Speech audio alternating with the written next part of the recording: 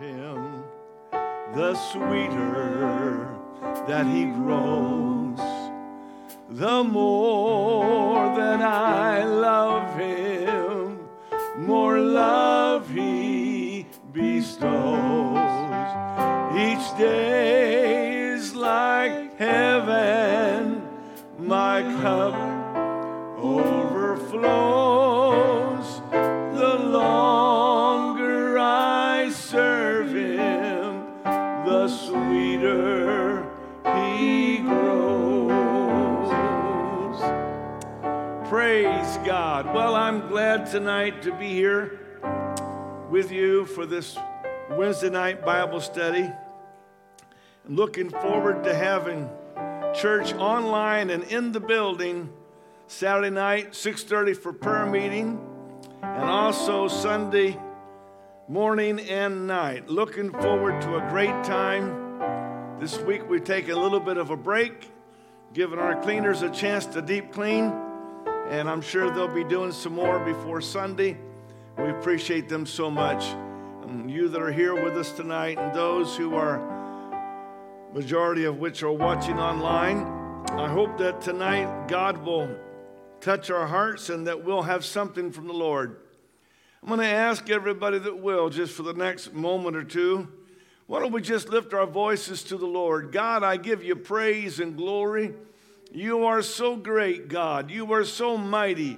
Father, without you, we can do nothing, but we thank you, Lord, for your goodness.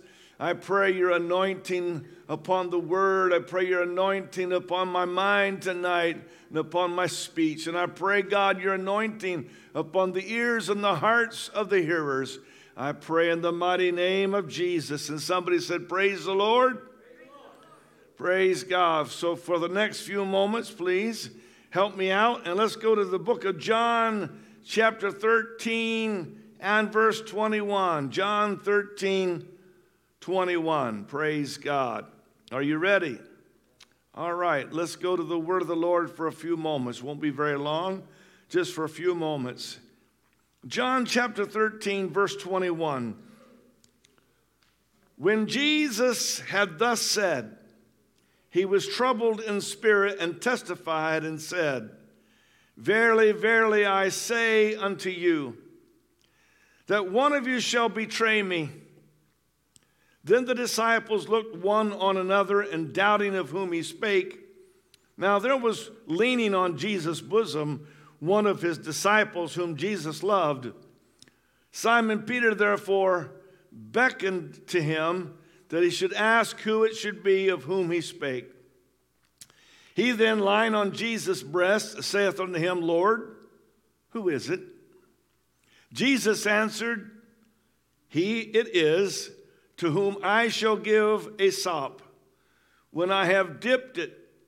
And when he had dipped the sop, he gave it to Judas Iscariot, the son of Simon. And I'm going to preach to you tonight on this subject, the journey. Praise God. Let's praise him one more time, everybody. Thank you, Lord. What a gracious and a wonderful God you are. We're thankful, God, for your mercy and your kindness and your grace. Hallelujah. Praise God. We certainly welcome everyone who's with us tonight across the country and around the world. This is a beautiful opportunity to share our faith, and I'm thankful for this opportunity. God bless you. You may be seated in Jesus' name. Amen. Now throw some amens. We have an on-site audience here tonight, so if you hear an amen once in a while, you know it's them. But the Living Bible tells us in John 13, it says it like this. Now Jesus was in great anguish of spirit and exclaimed, yes, it is true. One of you will betray me. The disciples looked at each other wondering, who could he mean? And John said, since I was sitting next to Jesus at the table, being his closest friend, Simon Peter motioned to me to ask him who it was who would do this terrible deed. So I, John, turned and asked him, Lord, who is it? He told me, It is the one I honor by giving the bread dipped in the sauce. And when he had dipped it, he gave it to Judas, the son of Iscariot. Now, my message tonight has nothing to do with Judas, so don't be uneasy. My message tonight has to do with John. And I want to talk about it just a little bit. Did you know that John is known worldwide as the apostle of love? How many already knew that? Sure, all you Bible scholars, you knew that. The apostle John, as you know, penned much of the New Testament. He wrote the gospel according to John, as well as the first and second and third epistles of John. And he also was used of God to write the last book of the Bible, the book of the Revelation of Jesus Christ. So you see, John wrote quite a bit of the New Testament, did he not? Interesting, someone noted that the book of John was penned, most scholars say 90 AD to 96 AD. The day of Pentecost happened at 33 AD. So using John 3:16 as the plan of salvation was not even an option in the early church. Although we love John 3:16, that was not the New Testament plan of salvation that was used. In the plan of salvation that was used in the book of Acts was Acts chapter 2, verse 38. John 3:16 wasn't even written until about 60 years after the founding of the church. So just thought I'd throw that in there for free for whatever it's worth. The Apostle John then was a man who was greatly used of God, and he's called the Apostle of Love. The word love appears 57 times in the gospel according to John, more often than in the other three gospels combined. Okay, so if you took the word love and counted how many times it was used, Matthew, Mark, and Luke, in the book of John, it appears more often than in all the other three gospels combined. But here's the deal. John was not always the apostle of love. And I just thought I'd like to bring this on a Wednesday night to a teaching class. I'm reminded of the fact that John became the apostle of love along the journey. He did not start out as the apostle of love. Matter of fact, I'm going to share just one little incident from his life when he was a fairly new convert. In Mark chapter 3, verse 16, and Simon, he named Peter, talking about Jesus, he named Peter. Verse 17, and James, the son of Zebedee, and John, the brother of James, and he surnamed them Boanerges, which is the sons of thunder. When John started out his walk with God, he was not known as the apostle of love. He was known as one of the sons of thunder. John didn't start out where he ended. He was on a journey. See, John started out quick-tempered. He was easily made angry. You talk about a short fuse. James and John had short fuses. I was thinking about this and I wrote this down. Speak when you are angry, and it will be the best speech you will ever forget.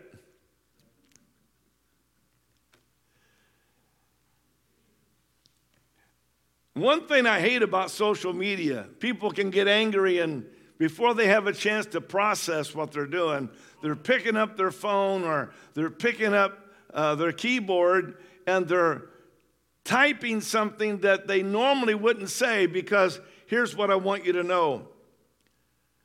The greatest remedy for anger is delay. And so when somebody is incited at the moment and they start tapping on that keyboard, they're about to make the best speech they would like to forget. So it was with John and James. He didn't start out on the journey as the apostle of love by any means. I want to say one more thing before I leave this subject. A man is never in worse company than when he flies into a rage and is beside himself. That's the worst company he'll ever be in. So just kind of keep that in mind. So, as time drew near, the Lord Jesus was headed for the cross. He came to this earth with a mission, and he was focused on his mission. And as time drew near for the Lord Jesus to go to the cross and be buried and rise again and return to heaven, Jesus moved steadily toward Jerusalem with an iron will. He knew what his job was, and he was determined to accomplish it. So one day, when he was on his way to Jerusalem, he sent messengers to reserve rooms for them in a Samaritan village. And they were turned away. He's headed toward the cross. He's headed toward Jerusalem. He sends a couple of messengers to Samaria to get him a room, and they're turned away. The people of the village refused to have anything to do with them because they were headed for Jerusalem. And the Samaritans hated the Jews, and the Jews hated the Samaritans, and because they were on their way to Jerusalem, they said, it's the second time in his life, there's no room in the inn. And here is something I'd like to share with you. And when his disciples, James and John, saw this, they said, Lord, wilt thou that we command fire to come down from heaven and consume them, even as Elias did? I'm showing you an earlier stage of John's walk with God. He says, would you like for us to call fire down from heaven and destroy those bad people that refuse to give you a room? But verse 55 of John 9 says, but he turned and rebuked them, not the Samaritans who refused the room. He rebuked James and John and said, you know not what manner of spirit you are of. For the Son of Man is not come to destroy men's lives, but to save them. And the Bible says, and they went to another village. Yes, John, he started out, began his journey as a son of thunder. But somewhere along the journey, he became a different man. He was evolving into something that was different than what he started out to be. He started out as Boanerges, a son of thunder, but he was headed toward being the apostle of love. And it was a process. It was a journey. It didn't happen overnight. And when we're walking with God, there's a journey that we're on. It doesn't happen overnight. And John could write later, toward the end of his life, he wrote these words, there is no fear in love, but perfect love casteth out fear, because fear hath torment. He that feareth is not made perfect in love. We love him because he first loved us. If a man say, and this is where I'm telling you, John was speaking by experience. He said, if a man say, I love God, and hateth his brother, he is a liar.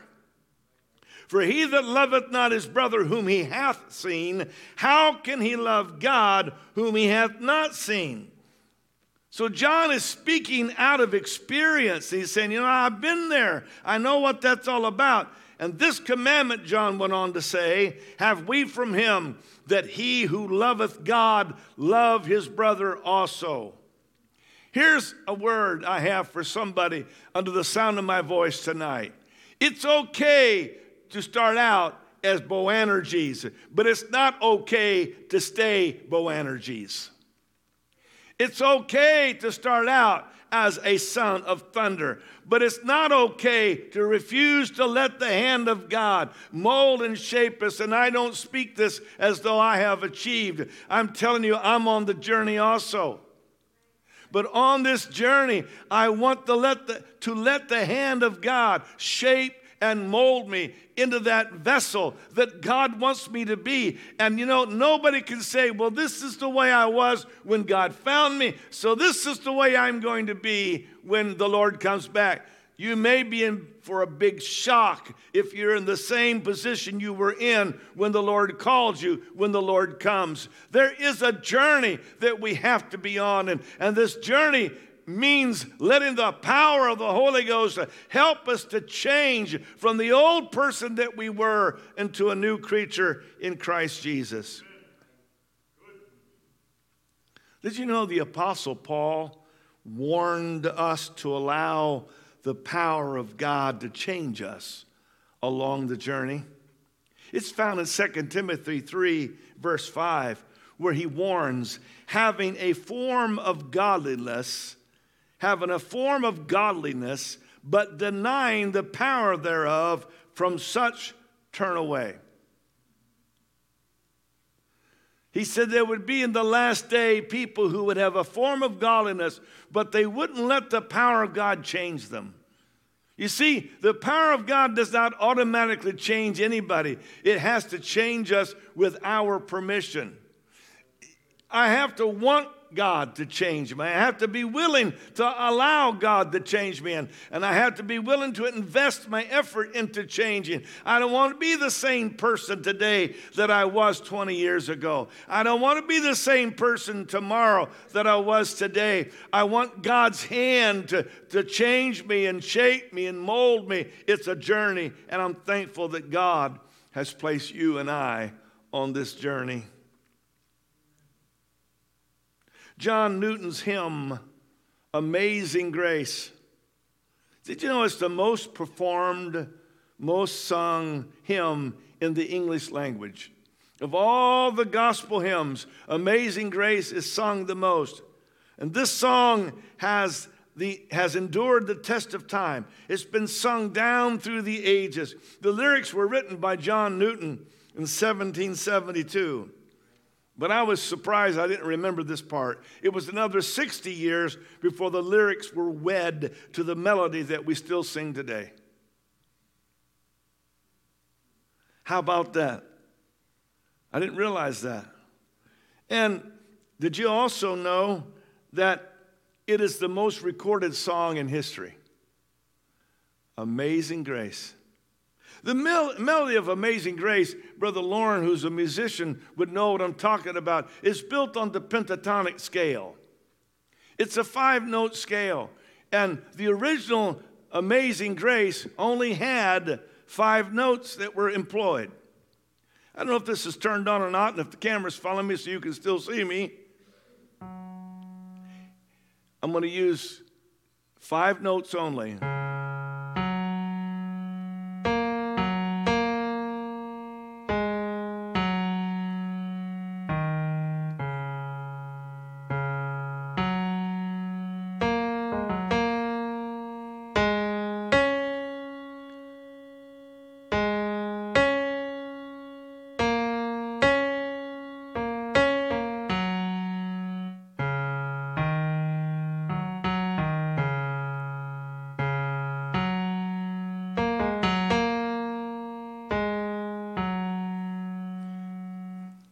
Just using the black keys on the keyboard, 5 of them, the whole song is so simple in its melody. And yet people have hummed it, sang it, played it, and found blessed strength from it. People going through the darkest times of their lives, the slaves before the Emancipation Proclamation, it was one of their favorite hymns. Amazing Grace, how sweet the sound. Newton wasn't always, however, a spiritual leader, as most of you know. He wasn't always a Christian. He was born in 1725, and he was the only child of a sea captain and a church-going woman. His mother taught him to read the Bible and to go to services, but she died when Newton was only 7 years of age. His father and stepmother did less to keep him on the straight and narrow, and he began to get in trouble many times. However, let me say this, parent, listen to me carefully. His mother's prayers and godly example to him bore fruit later in his life. For the word of God declares, train up a child in the way he should go, and when he is old, he will not depart from it. As a young man, Newton fell hard for a young woman named Mary, and when he was 19, while traveling to see her, he fell victim to a press gang. A press gang. The press gang forced Newton to join the crew of a ship. He was shanghaied. Discipline was harsh. Food was bad and scarce. Newton's spirit was nearly broken. His mother's God seemed so far away and so uncaring. When he tried and failed to escape, the ship's captain had him stripped and flogged. Later, Newton was transferred to another ship, and he became involved himself in the brutal 18th century slave trade. What he was a part of was horrific, and it cost so many human lives. Newton became known for his wild behavior. He almost drowned after falling off a ship during a party, and he was known for openly mocking the faith. He seemed as far away from God as anybody could get, but God had other ideas. I just want to stop and say, Dad, Mom, don't stop praying. Brothers and sisters, don't stop praying, because this man seemed as far away from God as anybody could be, but God had other ideas. God loves to show mercy, even to those who think they're beyond redemption. In 1748, Newton was on board a slave ship called the Greyhound. The ship was in bad shape, and there was a violent storm. It began to fall apart and take on water, and a crew member was swept overboard. All night long, Newton tried to keep the ship from going under, and he thought about the state of his life. He thought about where he was on the journey of life. He knew he had run from God, hurt other people, and made a wreck out of his own life. He knew that he had even mocked the gospel of Jesus Christ, and he realized that he was about to die in that storm. And would God still be forgiving even after he had rejected God? At last, Newton recalled what his mother had taught him from the Bible. God loves to show mercy even to people who feel they are beyond redemption. Newton asked for God's help for the first time in years, and guess what? He survived the storm. It didn't happen overnight. Some people try to tell you that was where everything dramatically changed, but I'll tell you, historically, it didn't happen overnight. But Newton's life began to be transformed. He learned to pray again. He made Christian friends who shared his faith and could help him on his journey. Everybody who's on the journey needs a good friend. Eventually, John Newton became the pastor of a small English church. He also became a writer, and one of the hymns that he penned under inspiration from God was Amazing Grace. And it's a description of his personal journey out of spiritual blindness and into the light of God's grace. In his later years, Newton became the pastor of a larger church in London, where he helped lead many people to the God he had once mocked. I don't know where you are on your journey. I'm not your judge, but I have to say this to you. Wherever you are on your journey, don't be contented to stay where you are. Don't be contented just to stay where you are in your journey. Amazing grace, how sweet the sound that saved a wretch like me. I once was lost, but now I'm found.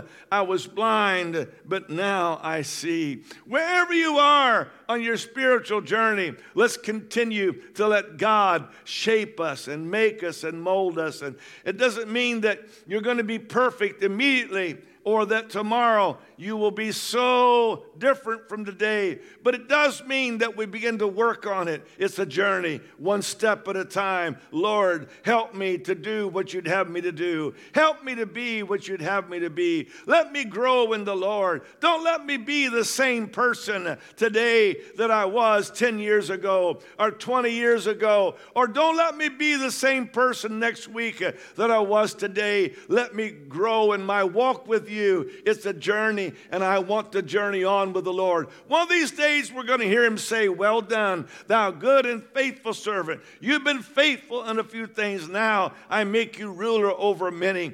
I believe that God's grace is upon your life. I believe that God has you in the palm of his hand. I believe that even the things that happen to us happen because God is showing us and teaching us and shaping us. Even the Lord Jesus, as a human, the Bible said he learned by the things which he suffered.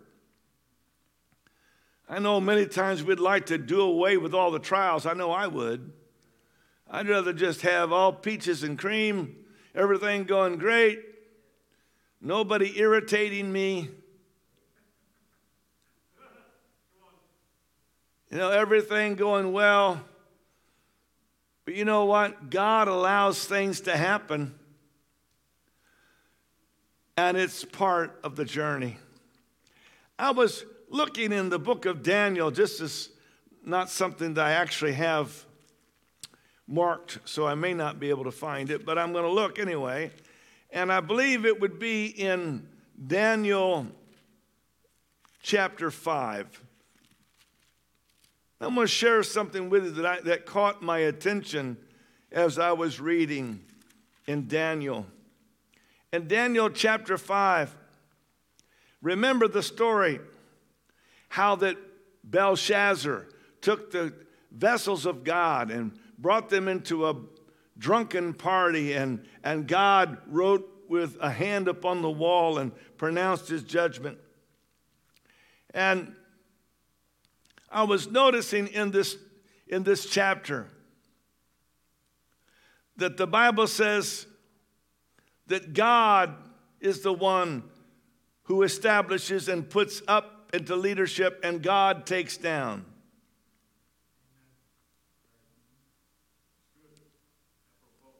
Matter of fact, I'm going to read this. I found it. In Daniel 5:21, talking about his grandfather Nebuchadnezzar. And he was driven from the sons of men, and his heart was made like the beast, and his dwelling was with the wild donkeys. They fed him with the grass like oxen, and his body was wet with the dew of heaven. Listen, till he knew that the Most High God ruled in the kingdom of men, and that he appointeth over it whomsoever he will.